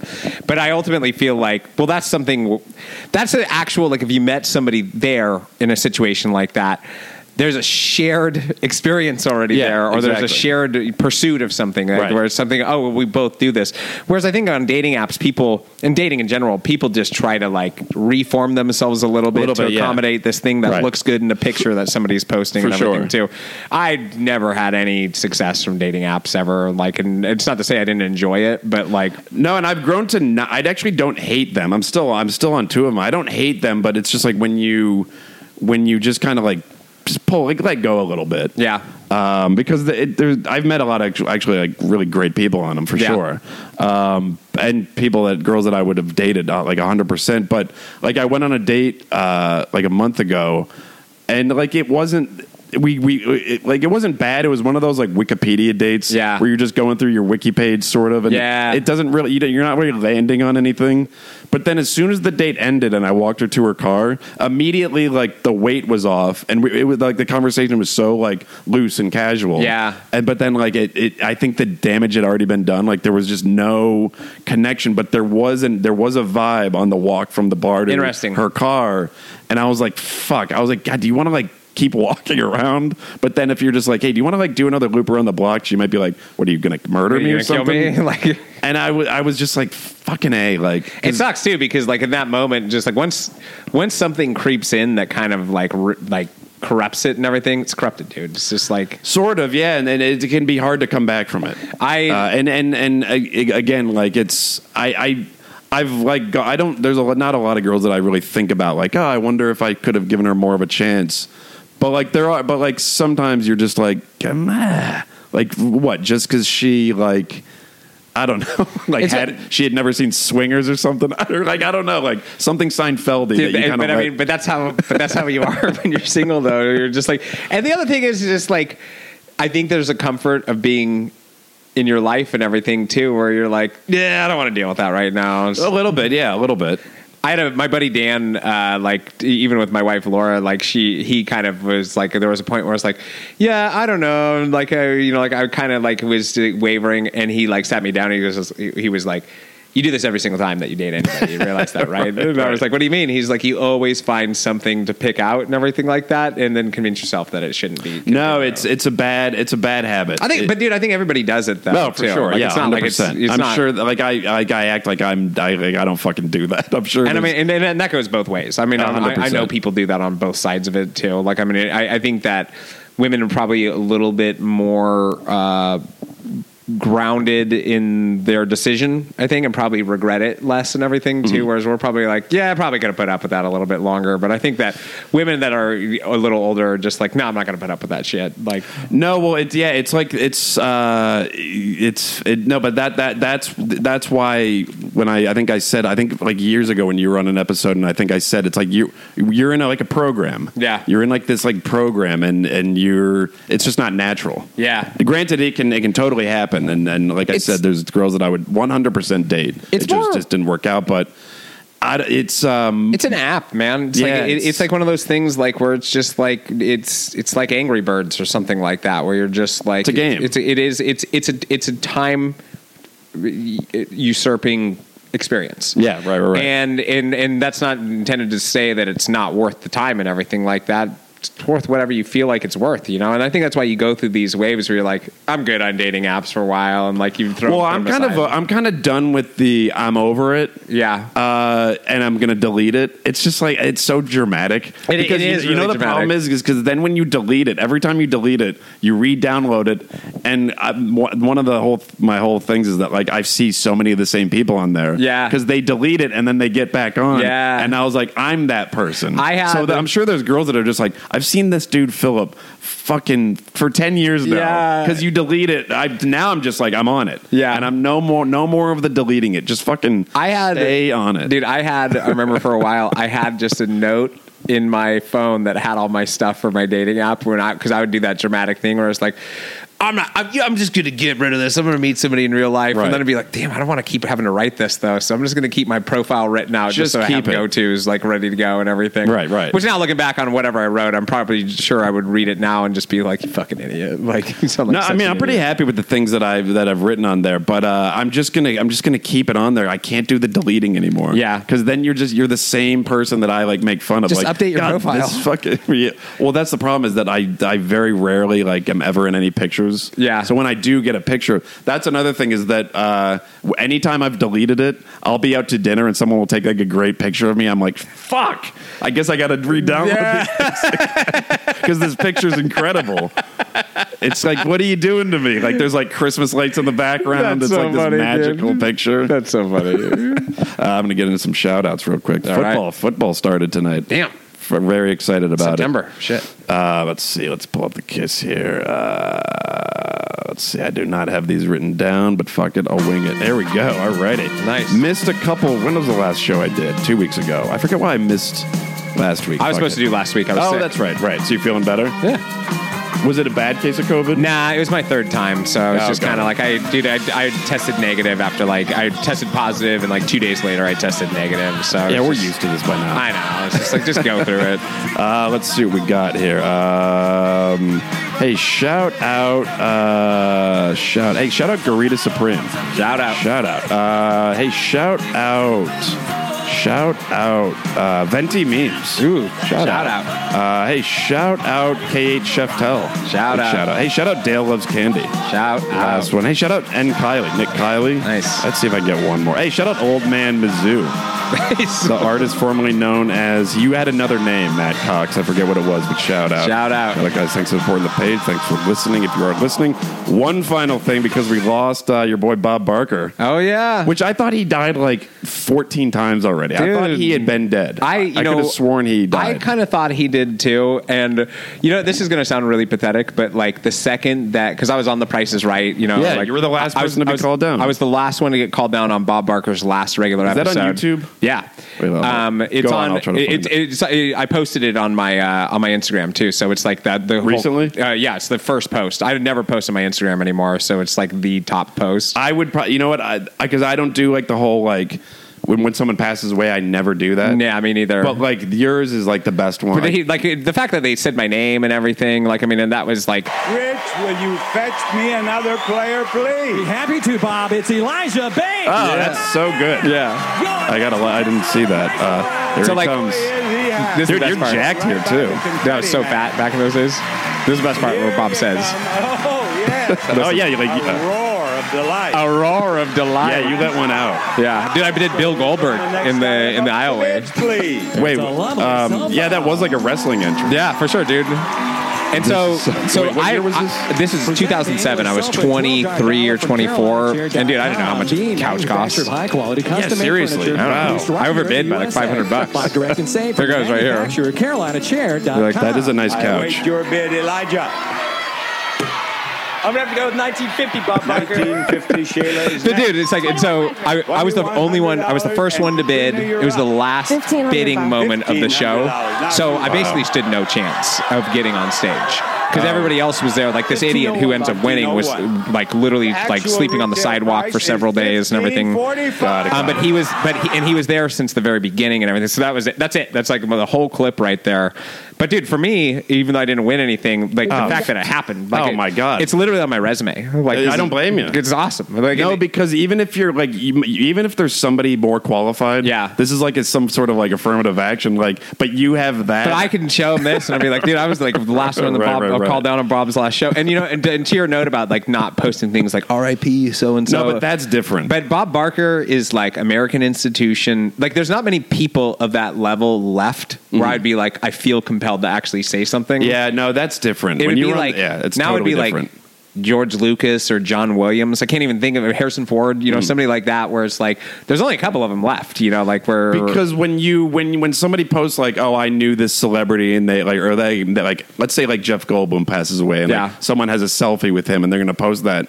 that's like, even that's just like you're showing off the image of Goldblum. But yours is... Dude, mine was a moment. A moment in like entertainment history. It was the end of his last show, and I was the last one to get called down. Totally justified. It is one of the greatest points of pride and one of the greatest experiences I've ever lived. But you don't get to meet him like back, like there's well, you know, like, I mean, we got to like shake his hand and everything like that, but like that's pretty much it. Like the dude was in and out, you know. He's that's a job. He just shows up to record the show. I feel like it's weird. I feel like he could have kept doing the show. He'd done it for like 35 years, and he was just tired of doing it. Right. Dude, it's like and it's the same reason that Richard Dawson stopped hosting the Family Feud at the beginning and everything. Mm-hmm. He was tired of filming 2 shows a day every single day because there's so many episodes of The Price is Right and Wheel of Fortune and all these shows. That's why Pat Sajak's calling it quits too, because it's just like he's over it, man. Yeah, right. And it's just the same shit every day. Well, like, I mean, it's like the greatest job in the world, but also like, dude, you have no idea. It's work. Yeah, it is. Like at a certain point. It's like, but it's because I wouldn't know what the fuck a couch costs. I still don't, and I bought one before now. But I would just be like, dude, I was just like, whatever. Like, I was tired. I was ready to go home. But at that point. that was such a great. But yeah, I thought he had died. Yeah, I mean, he's 99. Like he made it almost to. That was like the meme that was going around. Was like, dude, like was such a pro that he like made it as far as he could without going over $1 or something like that. And I was like, that's pretty funny. Yeah, that is good. You know what? I always feel bad for the people that bid like $1,500 and then the one that's like $1,501. It's like, fuck. I wish that I would have just bid $1 right then and there. Even though like the $1 one, people. But it was just like that would have been hilarious.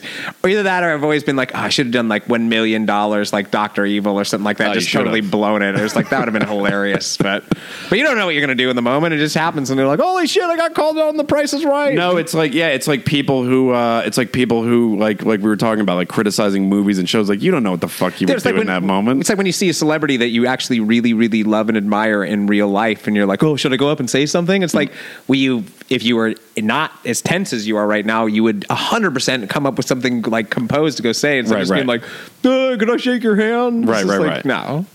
No, there's we think we're like so much like savvier than we really are. We're not at all. We're not, man. We're little kids. Well, dude, thanks for coming. Hell yeah, man. Good to have you back. Great combo. We fucking wrung the towel on Seinfeld. Dude, I love it, man. Jesus I love Christ. It. That was great. I needed a Seinfeld combo. Oh, man, this episode brought to you by Vandalay Industries. Alrighty, dude. September, we made it. I'll talk to you guys next week. Stay safe out there and have a good weekend. Later.